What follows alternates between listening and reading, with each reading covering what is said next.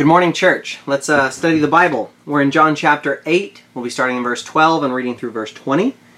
I'll read it through right here, and then we'll get into our study. In verse 12 of John 8, it says, "Then Jesus spoke to them again, saying, I am the light of the world. He who follows me shall not walk in darkness, but have the light of life." The Pharisees therefore said to him, "You bear witness of yourself. Your witness is not true." Jesus answered and said to them, "Even if I bear witness of myself, my witness is true, for I know where I came from and where I am going, but you do not know where I came from and where I am going. You judge according to the flesh. I judge no one. And yet if I do judge, my judgment is true, for I am not alone, but I am with the Father who sent me. It is also written in your law that the testimony of two men is true. I am one who bears witness of myself, and the Father who sent me bears witness of me." Then they said to him, "Where is your Father?" Jesus answered, "You know neither me nor my Father. If you had known me, you would have known my Father also." These words Jesus spoke in the treasury, as he taught in the temple, and no one laid hands on him, for his hour had not yet come. Go ahead and pray with me. Jesus, we pray that you would reveal the Father to us, that as we gaze on you in the Scripture, that we would see who God is. We know no one has seen him at any time, but you, Jesus, reveal him to us. So we pray that by your Spirit you would do exactly that we would have understanding of spiritual things that are beyond us, that you would even surprise us with the things that you want to teach us. And give us understanding of this passage in John chapter 8. Bless your church in Jesus' name. Amen. So we're coming to a big statement that Jesus makes here. And it's the second of the I am statements in the Gospel of John. In chapter 6, we saw that he said, I am the bread of life. And here he says, I am the light of the world. Now, a little reminder, these are references probably to the burning bush passage where Moses meets with God. He sees a bush burning, but it's not consumed. He thinks, that's strange, I've got to go see that. And he goes there, and then God speaks to him out of the bush. And when in that passage God tells Moses to go to Egypt and talk to Pharaoh and tell him to let my people go. And when that happens, Moses says, who should I say sent me? Sorry, Lord, I didn't catch your name. And God simply says, tell them I am sent you. He says, I am that I am. And Jesus references this passage of the burning bush when he argues the case for the resurrection later on in his ministry, pointing out that God calls himself the God of Abraham, Isaac, and Jacob. And God is, these are all people who had lived and who had died hundreds of years before. But Jesus says God is not the God of the dead, but of the living. And when God speaks to Moses out of the bush, he says, I'm the God of Abraham, Isaac, and Jacob. Well, just those dead guys? No, living souls that were with God at that moment. But it could be that Jesus is referencing this passage every time that he uses one of these I am statements. When God says to Moses, tell them that I am sent you, there's a bit of a blank that is left unfilled. You say, I am what? I am the bread of life. And here he says, I am the light of the world. In John 10, he'll say, I am the door, and I am the good shepherd.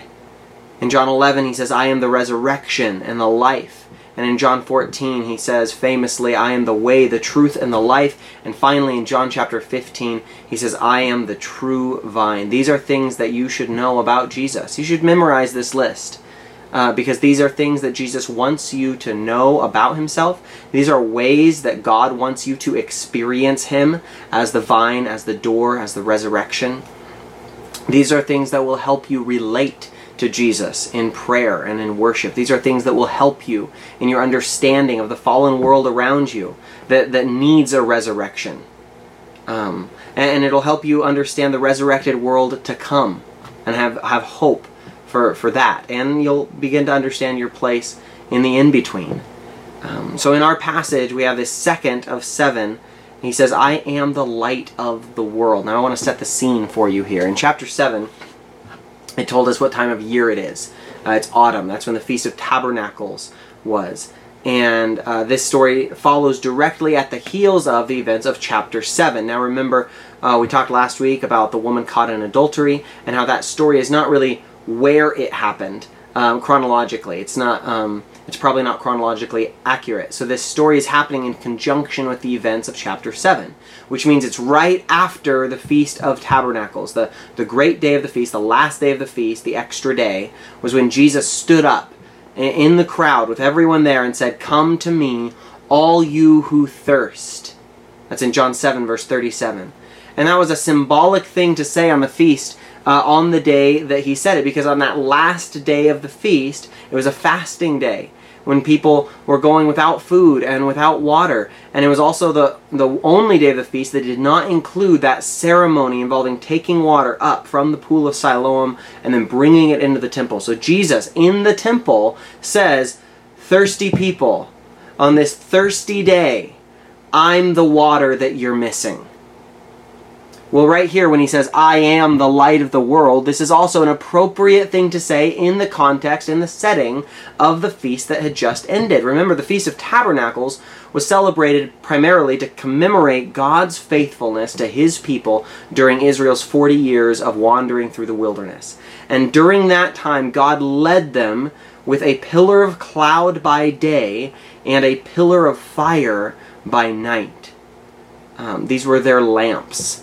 These symbols worked their way into the annual celebration of the Feast of Tabernacles in the form of lamps. There was a lot of lamps at this Feast of Tabernacles, a lot of light, and as a reminder to the people that God led them by fire by night and a cloud maybe illuminated during day, the day they had these special ceremonial lamps there. On the first night of the feast, the week-long feast, there was a large lamp. One old commentator calls it a chandelier. I don't really know how accurate that is. But it was this lamp, maybe more like a menorah, that was in the women's court of the temple. And the people would gather for the ceremonial lighting of the lamp. And this ceremony was called the illumination of the temple. And it is in the women's court of the temple where Jesus is right now. Everywhere this ceremony is mentioned in Jewish writings, it talks about it being in the court of the women. That's where the lamp was, that's where the lamp lighting was. If the readers would have known this, it could be why we find the story of the woman caught in adultery right before this statement of the light of the world. Perhaps that's why it finds its way in where it does. But in verse 20 of John chapter 8, it says, "These words Jesus spoke in the treasury, as he taught in the temple." The treasury was not a separate room or building in the temple. It was just a portion of wall space with boxes for offerings to be put into. All these boxes are lined up. They're actually trumpet shaped. They've got the big opening thing, and they were called the trumpets. And you would put your money in there and your offerings. And that was in the court of the women. So Jesus is speaking here in the court of the women, in the treasury, where there's this huge candelabra or menorah right there behind him or above him, brightening up the place. And it is in that setting where Jesus says, I'm the light. I am the light of the world.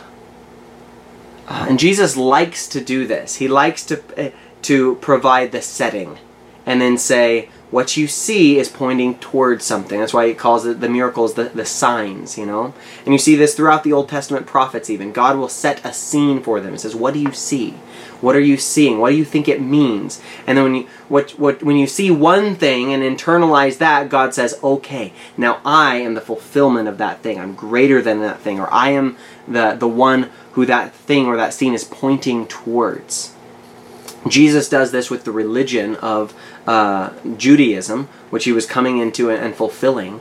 But I see that God does this in so many ways in speaking to our hearts. You know, you see the sunset or the mountain vista, and you say, that's beautiful. But if you have ears to hear it, Christ says right after, I'm beautiful. And you say, wow, this creation is wonderful. And he says, I'm the creator. I'm sure you, if you're parents, you know, you've noticed this. You've had some joys, you know, in parenting, interspersed with the diapers and all the other things, and you get that moment, that bright spark, And behind that, God is saying, I'm the parent, you're the child.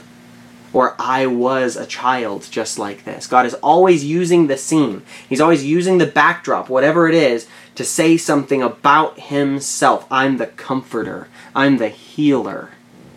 So Jesus here, he says, I am the light of the world. Right after a week that was full of lamps, full of light, and all that kind of imagery that reminded the people that he had led them, that God had led them with light. The pillar of cloud that led the people of Israel through the wilderness is now fulfilled in Christ, who would lead them into the fullness of God's promises. Not only one of them, but the whole world. He's not just the light of Israel this time. He's the light of the world. And this is a bold statement. Jesus makes plenty of them.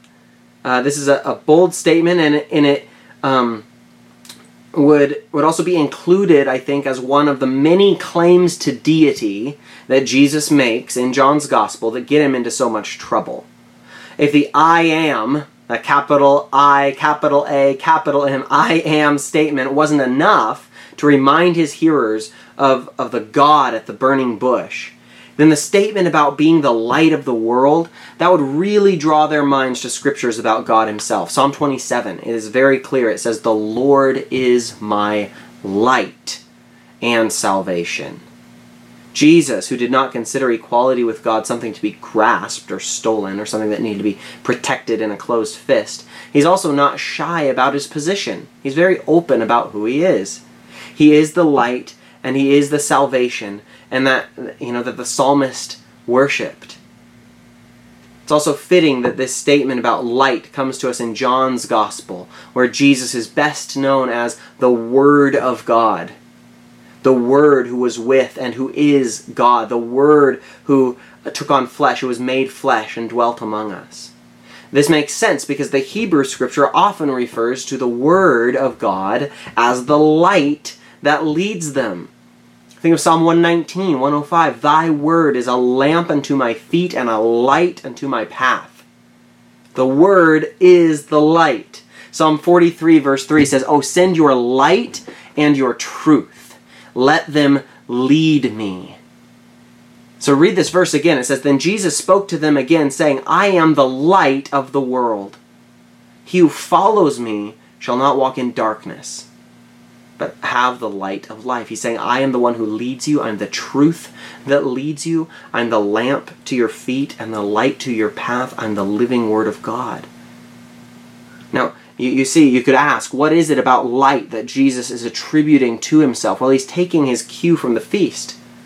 That he's saying that he's the light that will lead his people through a wilderness and eventually out of it into the promises and the riches of God. This would also fit with the reference to Psalm 27, that light and salvation passage. And as the Word is a lamp that guides, and it is a truth that leads, so is Jesus, the light of the world, who is our salvation, who is the truth that leads us out of the wilderness and into the promised land. He is the one who leads his people out of darkness and into light. He leads us to heaven. But on the way there, until the transition from heaven to earth, we need light, because the world is dark. We need guidance. And so Jesus says, he who follows me shall not walk in darkness. It's a long walk, but you don't have to be in the dark for this walk. This is important to realize, that Jesus is not only offering access to heaven, and he is not only claiming to be the access point to heaven, but also the solution for living on this earth. Jesus is for this life. And he is telling people, just as the Israelites in the wilderness kept their eyes on that pillar of cloud or the pillar of fire, if you want to go through this wilderness of life with clarity, with direction, with light, Jesus says, keep your eyes on me. And it seems that this moment in Jesus' ministry made a strong impression on John. John, who's writing this, because not only does he include this story in his gospel account, while none of the other gospel writers do, but he mentions light 5 times in his first letter to the church. 1 John is not a big book, but it mentions 5 times. In 1 John 1:5, he says, God is light. John describes what it looks like for people to take Jesus up on his offer, what it looks like for Christians not to walk in darkness, but to have the light of life. 1 John 1:7 says, "But if we walk in the light as he is in the light, we have fellowship with one another." Walking in the light of Jesus means fellowship with others within the reach of his illumination. 1 John 2 verse 9 confirms this description of light being equated with fellowship. He says, "Whoever says he is in the light and hates his brother is still in darkness." Light equals fellowship. And in the next verse, in 1 John 2 verse 10, it says, "Whoever loves his brother abides in the light." And when you read John chapter 8 verse 12, you see that these ideas are lifted directly from what Jesus says in John 8. "I am the light of the world. He who follows me shall not walk in darkness, but have the light of life." Now this kind of bold statement would surely invite criticism from people who are listening closely. And the following passage is going to sound very familiar because a lot of John includes those criticisms that were levied against Jesus. Once again, we're dealing with challengers to Jesus' authority to say such outrageous things. And if you'll recall, we dealt with this at length in chapter 5, when these same people had a problem with Jesus, healing on the Sabbath. And Jesus listed all the expert witnesses in chapter 5 that could tell you about himself. The first witness was himself, but he knew they would probably have a problem with that. But then he says, in addition to that, you've got John. John the Baptist bore witness of me. And then he said, well, my works bear witness of me. Look at the fruit of my ministry. Then he goes even higher and says, my Father bears witness of me. And then he goes on and he says, the Scriptures bear witness of me. There's that famous verse that you should know. You search the Scriptures, for in them you think you have eternal life, but these are they that speak of me.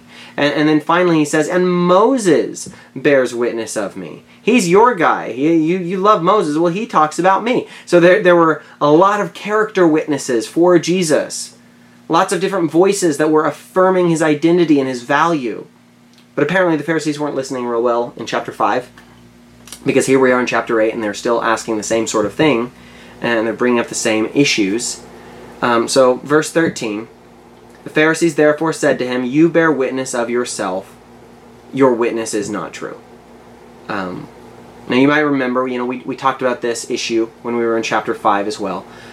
True here really means valid. It means your witness is not valid. You can't just say this stuff about yourself and expect it to hold up in a court of law. It's not as if what he said was automatically false simply because it was he who said it, but it wasn't valid in a court of law. It didn't count. So this is the same argument they brought forth in chapter 5, and it's why Jesus listed all those other witnesses, saying, is this enough? You need 2 or more. I've got 5. Because, they're right. According to their law, as Jesus says in this passage, you need 2 or more witnesses to confirm a case. Now, in here, Jesus isn't going to list all of those witnesses. He's going to mention 2. Witness number 1, himself. Witness number 2, his dad, God the Father. Verse 14 and 15. Jesus answered and said to them, even if I bear witness of myself, my witness is true. For I know where I came from and where I am going. But you do not know where I come from and where I am going. You judge according to the flesh. I judge no one. So he acknowledged, like he said in chapter 5, yes, under normal circumstances, I get it. One person bearing witness about themselves would be suspect. But if you're the only one who's been to a certain place, you're really the only person qualified to talk about what that place is like. Jesus is qualified to speak about himself because no one else on earth had the knowledge and the experience and the heavenly wisdom that he had about himself. John 3 verse 13, Jesus says to Nicodemus, no one has ascended to heaven but he who came down from heaven, that is the Son of Man who is in heaven. When he says, I am the light of the world, he's talking about heavenly realities, the world, the cosmos. This means all of humanity throughout time and space and all of history. And he claims that he is the light, the illuminator, the guide, the savior, the truth to all of the world in all of these centuries and all times and all places to all people. And this kind of statement has to come from a place of knowledge that is beyond this world.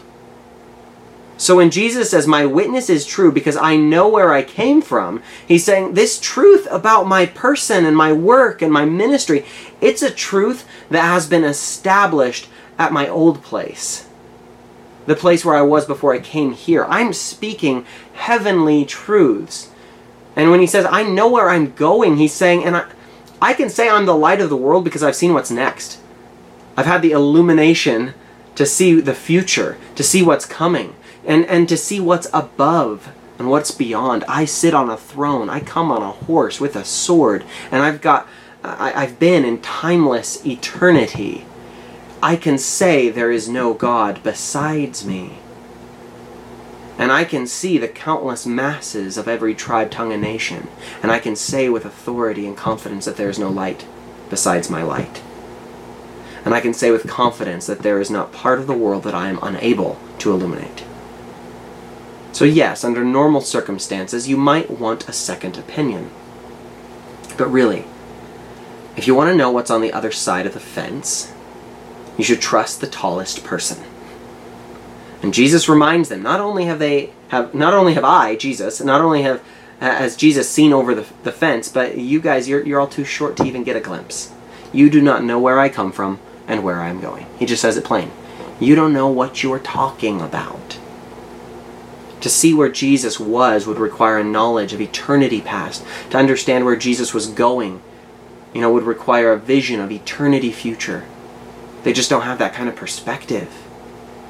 Which leaves them with the earthly, the carnal, the narrow. And that's what Jesus says in verse 15. He says, you judge according to the flesh. Because that's all you have. You don't have spiritual understanding. You don't have spiritual illumination. You guys don't have spiritual anointing. You judge according to the flesh. I judge no one. Now the word flesh there, we've talked about. It means more than just the body. The word for body in Greek is soma. And if Jesus wanted to say, you judge by what you see and by what you hear and by what you experience in the physical world, the natural realm, he might have used that word soma, the body. But he uses the more crude word sarx, which carries the idea of corruption and sin with it. This is the word that Paul would later use when he wants to contrast the words flesh and spirit. And so when Jesus says, you judge according to the flesh, he's saying you judge according to your fallen sinful nature. As we saw in the last chapter, they weren't really about honest investigation, were they? They weren't curious. They weren't thirsty. They weren't observing the facts and then drawing conclusions. They were judging according to their flesh, what their sinful natures dictated. They were not unbiased reporters here. And as we've seen, there's two meanings to the word judge. There's the idea of discerning, knowing right from wrong, good from evil, up from down, cold from hot. That's judging. That's one way to judge. And then there's the idea of condemning, pronouncing judgment with final authority. And I believe Jesus is using this word in the second way. This is the second kind of judging. They had already judged Jesus in their minds. They didn't like him. They had decided to kill him. Nicodemus in chapter 6 said, are we a people who judges a person without hearing him? And then they get all angry with Nicodemus and they call him a Galilean, which I guess was just the worst kind of schoolyard insult that they could think of on the spot. But Jesus says, you judge, you condemn according to your sinful nature, the wicked proclivities of your heart, the desires of your sin. That's how you judge. You judge and condemn according to the flesh. I condemn no one. Now that needs some explanation, doesn't it? Jesus says, I judge no one. And in the two ways to understand judging, I think it makes the most sense, again, to say condemn there. Since we know that Jesus definitely discerns, he's doing it right now while talking to these guys. He's putting them firmly on one side of the line with himself on the other side of the line. Jesus discerns between good and evil. But there's still a problem, because if we're to understand this word as condemn, well, we know that Jesus does judge that way too. He's already said in the Gospel of John, the Father has entrusted all judgment to the Son. This is definitely something that Jesus does. And not just the discerning kind of judgment, but passing sentence, and that kind of judging too. So what does Jesus mean here, where he says, you judge or condemn according to the flesh, I judge no one? I think what he's doing is he's echoing what he said in John 3, verse 17.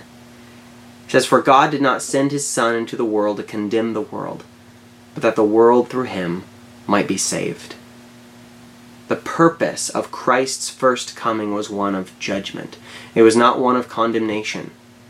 He had come to set captives free, to proclaim the year of the Lord's liberty.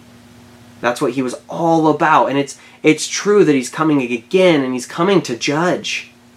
But what Jesus is telling these Pharisees, his enemies right now, is he says, "I'm not condemning you, and I'm not condemning anyone. I'm not doing that yet." Now, can you believe that? I mean, of course we know that Jesus loves the little children and the brokenhearted and the lowly, but over and over and over again we see that Jesus is very rough with the religious elite and with the mighty and with the powerful. But Jesus does not engage with these people with their level of condemnation. They see Jesus and they don't like him, so they murder him. Jesus says, "I'm not here to condemn you. I have the authority to, but that's not what I'm doing. I condemn no one." And we do see that Jesus doesn't relate to these kinds of people the same way that he encounters tax collectors and prostitutes and sinners and widows and orphans and children. But when we see that he is tough with them, tough with the Pharisees and the scribes, we can't assume that he is being unloving to them.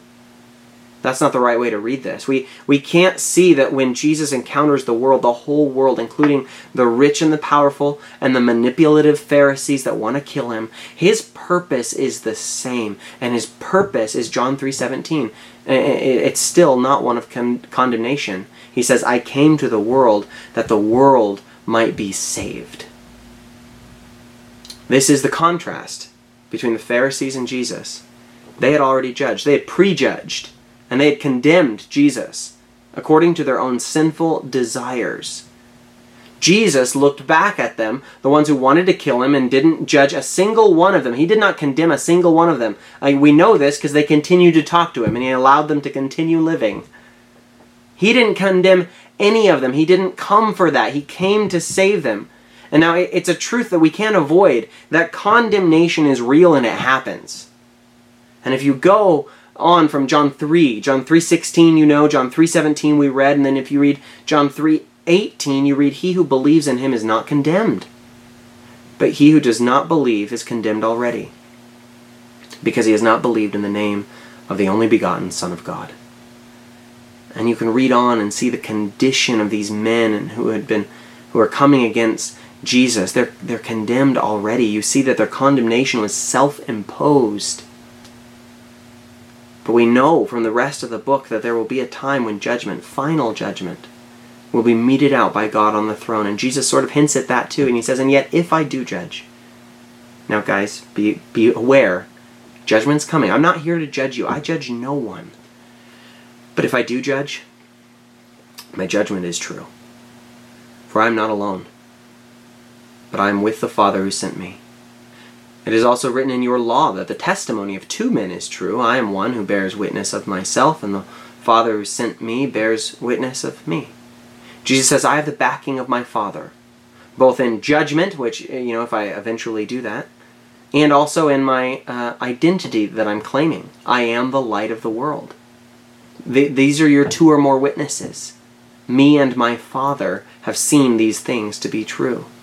And all of this should sound familiar because all of this has been said before. Jesus has brought out the witnesses to his character, and he has repeatedly referenced his Father as the authority in his ministry. And it was this making himself equal with God through claims to sonship that made the Jews want to kill him. So Jesus doesn't back down. He brings up the topic again and he says, it's my Father who testifies of me. And it's my Father who will entrust me with the judgment that will be necessary. And in saying, the Father who sent me bears witness of me, Jesus is describing the action of an ambassador. When an ambassador comes to proclaim a message from his kingdom, his credentials are from the king. His credentials are from the one who sent him. The king doesn't have to come with him and say, hey, listen to this guy. The fact that the king sent the messenger gives weight and authority, gives weight to the authority of the messenger. So Jesus says, the fact that God sent me bears witness to the fact that I really am who I say that I really am. I am the light of the world. It's obvious that this ambassador type role, bearing authority, is completely lost on the Pharisees. And they're not tracking with him. Verse 19 says, "Then they said to him, 'Where is your Father?' Jesus answered, 'You know neither me nor my Father. If you had known me, you would have known my Father also.'" Again, he says, you don't know what you're talking about. You're of a different world than I am. You don't know what you're talking about. Now their question, "Where is your Father?"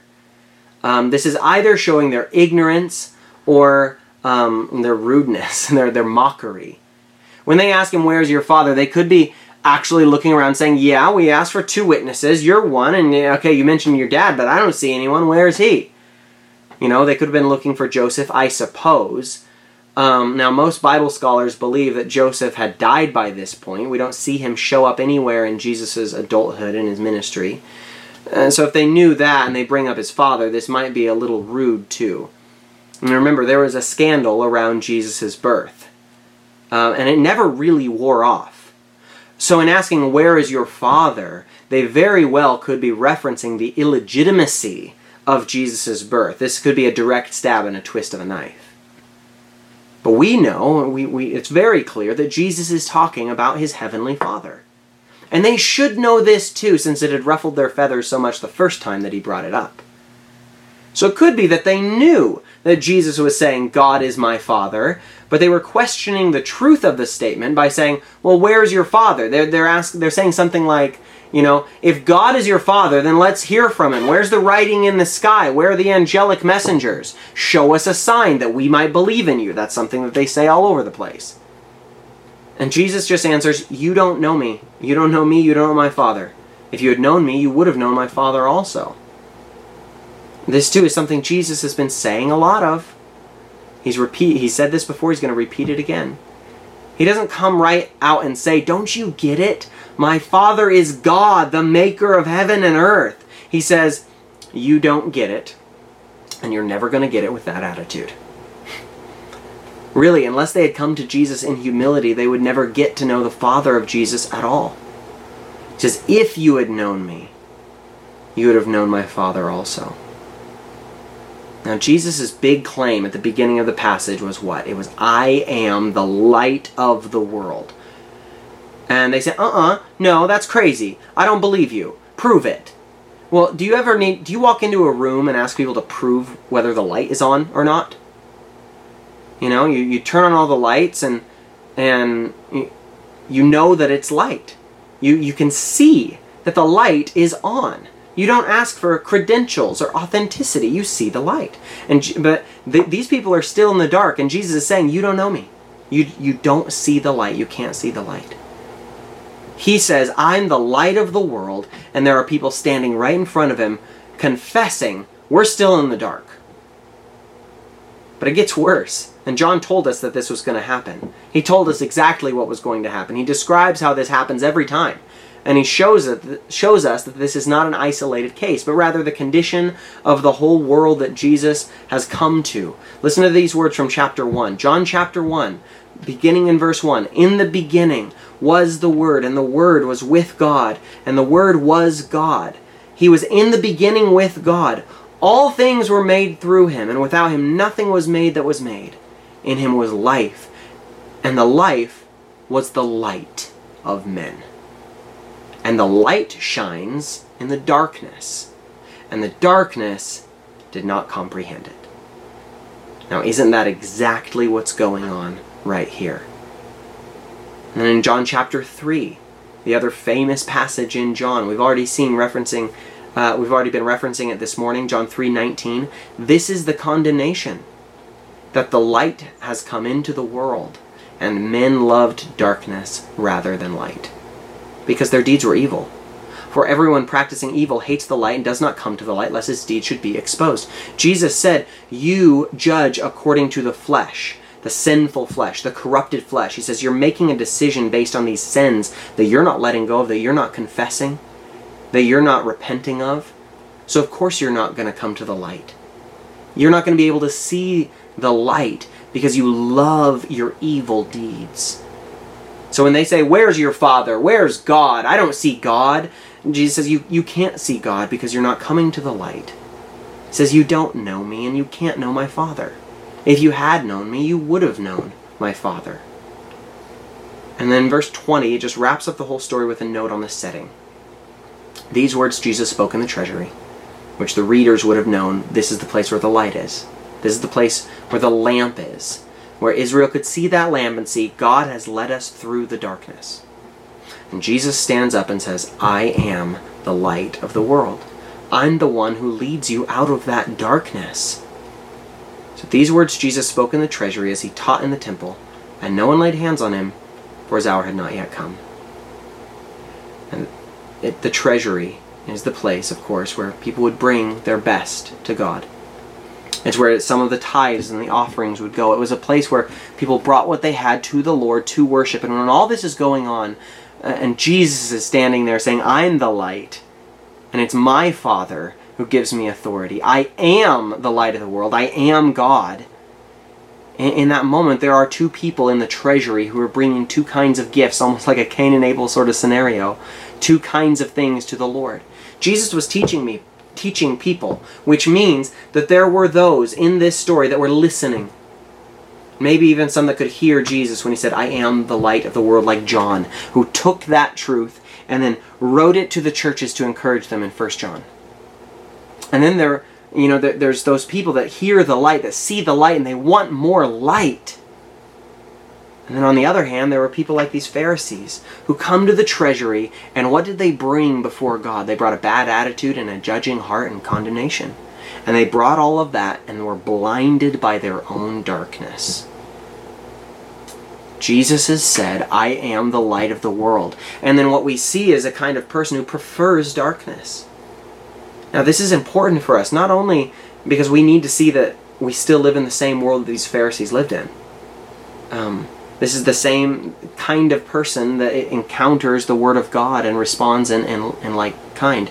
But also we need to see this because we know that we have the same evil tendencies in our hearts. We sing, prone to wander, Lord, I feel it, prone to leave the God I love.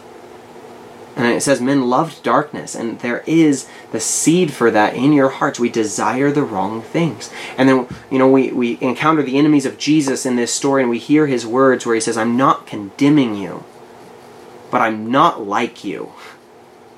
We pray, let thy goodness, like a fetter, bind my wandering heart to thee. God, let me see your light.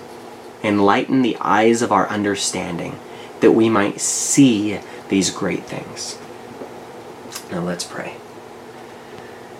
Jesus, light of the world, who has stepped down into darkness, we pray, open our eyes that we may see. Continue shining your light. Continue being the light that guides in the darkness and that leads us through every wilderness and into your promises. Bless your church, we pray. In Jesus' name, amen. Amen.